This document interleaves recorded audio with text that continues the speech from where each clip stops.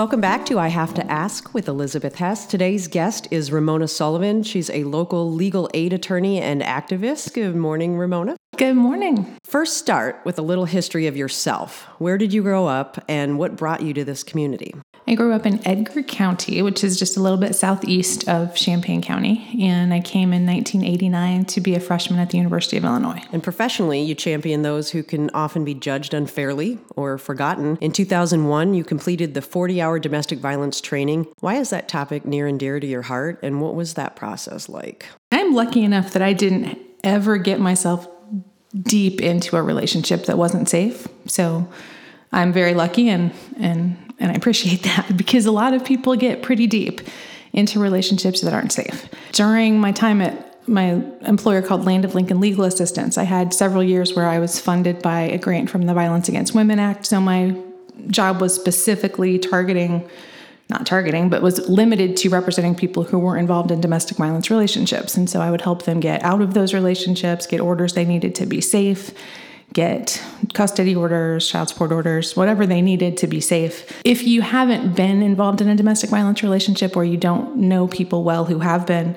it's really hard. It's just really hard to understand and to relate and to fully understand what you need to do to help somebody. So that training, the domestic violence training, was incredibly helpful to help give me perspective on how people got where they were, maybe some of the reasons why they got where they were, and what they were going to need to get out of it. So I really, really think every single person should do the 40-hour training to help themselves, to recognize what might be going on in their own lives, and certainly to help their friends or their clients. And being a mother helps a lot in that process with the empathy and the sympathy. And you have 3 beautiful children. I do. Your first son was a toddler, and you were 9 months pregnant with your daughter when your husband passed away from Marfan syndrome. What is this disease? What would you like people to know about it to prevent going through what you went through? Well, most people, if they don't know someone with Marfan syndrome, have never heard of Marfan syndrome, I think. I had certainly never heard of Marfan syndrome until my husband was diagnosed, and he was diagnosed at age 27 when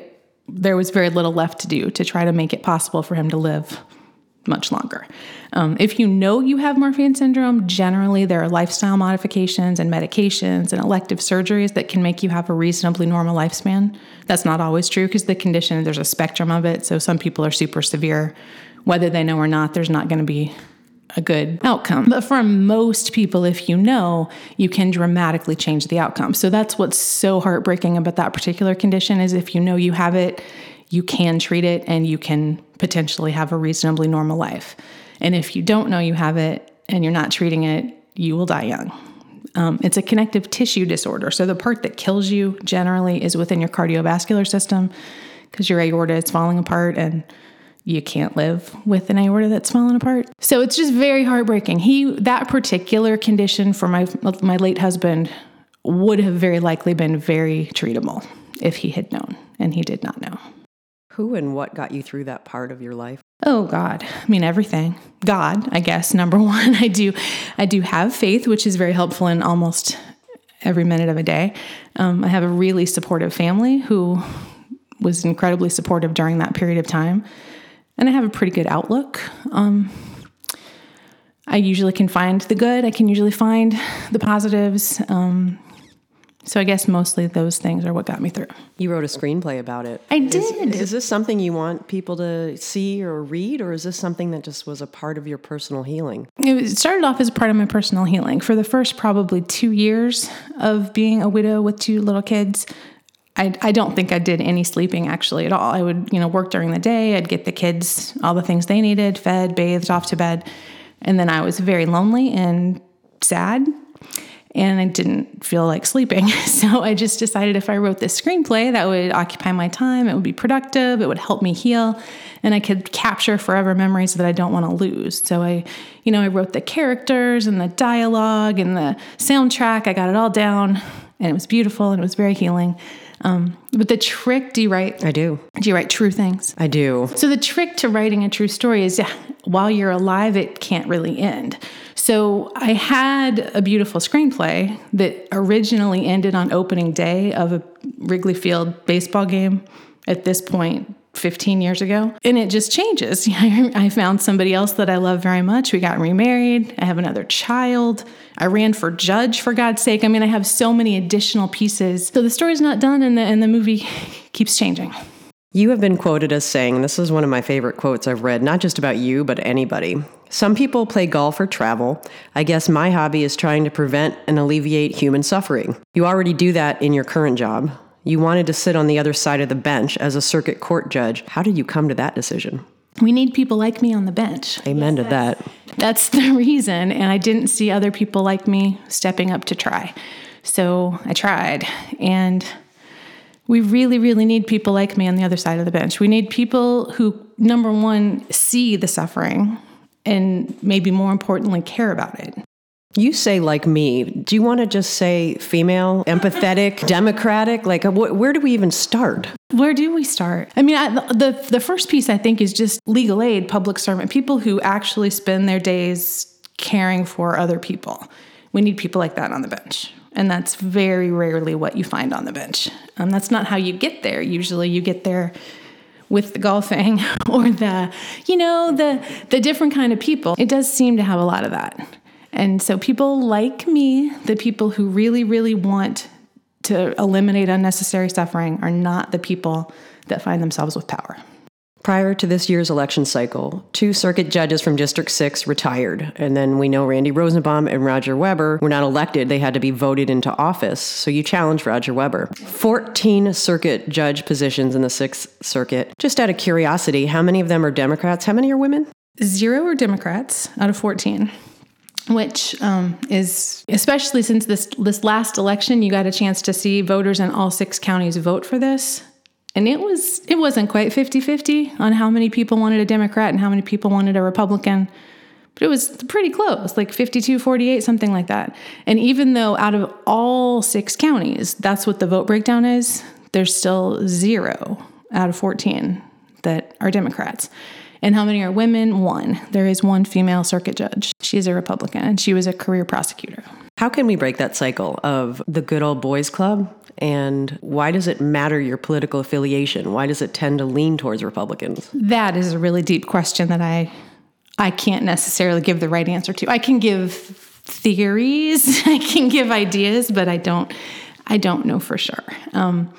I think this is human nature. I think that almost all of us have a group of people that we spend time with, that we see, that we know their value.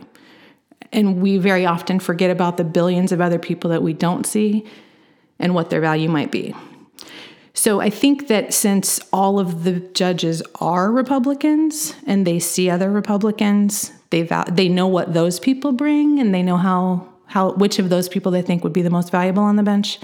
And I suspect they just forget about other people that aren't in those Republican rooms. That's my theory. I don't think it's I don't think it's a deliberate effort to have everyone leaning one side. I really do think it's human nature to just say, these are the people I know, and these are the ones I think would be good, and I'm picking them, and not really opening your eyes to other people. There is a rumor that women are too emotional to run for president. Would you say that women have possibly a better disposition in order to sit on a bench and decide important fates? I certainly think many women do. Yes. And I absolutely think that a mix of men and women in any setting is so much better than just one or the other. I have to say, the Democrats, we had a great blue wave in the county. We did. However, as I've talked to people who helped knock on doors and put signs in yards, your loss really stung. We want you to run again. We need you to run again. Is that something you're considering? Of course. I can't think of any reason not to. I've done an awful lot of hard work on this. I met a lot of people. And the voters in 2016 in Champaign County absolutely showed they'd like me to be judge. I think I got more votes in Champaign County than anyone but our 3 statewide incumbents. I think Jesse White, Mike Freritz, and Susanna Mendoza were the only people that got more votes than I did in Champaign County. And so there will be a spot on the ballot in 2020 that is just a Champaign County circuit judge position. And I can't think of any reason on earth why I won't run for that. Is that something that now that you're going to focus on in the next election cycle is putting your message out there, radio, television, and advertising, just to let the rest of the county know, hey, I'd be really good at this job. I will do the best that I can to get that message farther. My message was very well received by almost everyone that I reached. And the message being, we need balance on our bench. We can't just have Republicans. We can't just have men. We can't just have rich people. We can't just have white people. We can't just have one of anything. We need balance on our bench. Because the people that come into the courthouse to get disputes resolved are not all white male Republicans. You found happiness again, and you went on to have another child in your early 40s. I am exhausted, and I can't imagine what that would have been like for you. You're my age. What is the hardest thing about being a parent after 40? It's really funny because I'm the youngest of 5 kids, and 2 of my older siblings had a very similar family planning thing that went on. 2 of my older siblings had kids that were very, very far into their growth, and then they suddenly had surprise children who were much younger. And I laughed at them and I said, I don't understand what you're doing. You must be so tired. I could never do that. And then at age 43, I had my newest baby, and the big kids at that point were 19 and 14. So yes, physically it's really as hard as you think it is. It's hard on a woman's body at age 43 to go through that and to recover from that. And it's hard on me just to sleep enough, physically, it's very hard, but emotionally, in all the other ways, it's so much easier at this age. But I saw at the Gay Pride Parade, your daughter was the only one that your 4-year-old wanted at the time, and that was truly an incredible bond. So that must be that much sweeter to see their relationship develop like that. It is. It has been one of the best parts, is just watching the big kids have these very nurturing sides I didn't see before. And they're the godparents for my little guy, and they're all very bonded, and it's quite beautiful. What will be even more beautiful is seeing you on the bench. So what can we do here in Champaign County, in our little bubble of the world, in order to change the face of the judicial branch? Vote.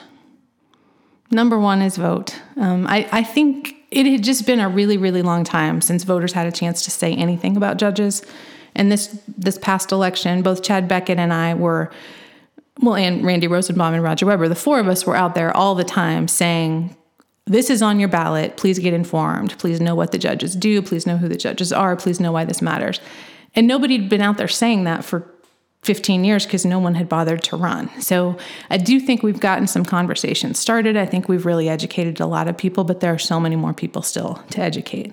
But number 1 is to try to be informed and to vote. And that is what surprised colleagues of yours, say Alan Jones. They just fell short. Gordy Holton, the Republican Party did not count on that blue wave here in the county. In your opinion, is that something that you were expecting? Did you think that the students would really push the vote over, or were you a little surprised by that as well? I was a little surprised by the numbers. I very much knew Champaign County was going to go blue, but I didn't know it was going to go that blue. It went really blue. I mean, they're humans that we like. We like Alan Jones. Do you suppose that the fact that they never denounced the Trump policies, that's what hurt them? Well, I know that hurt them with a lot of voters. I know that a lot of voters see this world very much right now being very black and white and very, if you're taking an R and you're not saying I'm taking an R with these reservations, then you're taking the full R. Perfect way to put it. You're taking the full R. You should trademark that. And the full R right now is just... nauseating. It's definitely not inclusive. That is so true. Now, as we go towards you filing and getting petitions and signatures, where are you in the process? I'm resting from the last race. So the 2020 spot, we'd be gathering petitions in the fall of 2019. So you have a good 11 months to relax. Yes. And a lot of, people would ask me on this last race, if you were going to do something different, what would you do? And I would say I would have started earlier and decided I was going to really have a plan and not just be kind of mad and decide I'm tired of voters not having a choice. So suddenly with no preparation, I'm your candidate, which is what I did last time. But this time I really do have a chance to get prepared, to get a plan, to get a team together. Can I knock on doors with you? 100%. Can I wear my green mom's t-shirt in the parade with you? You can wear it actually to the grocery store and every time you leave the house. I mean, now that I have your blessing, and we're going to get you on the bench. The Democrats of Champaign County, that's our goal. Thank you. Ramona Sullivan, thank you so much for spending time with me. And I have to ask, thank you for being part of this. Thank you very much.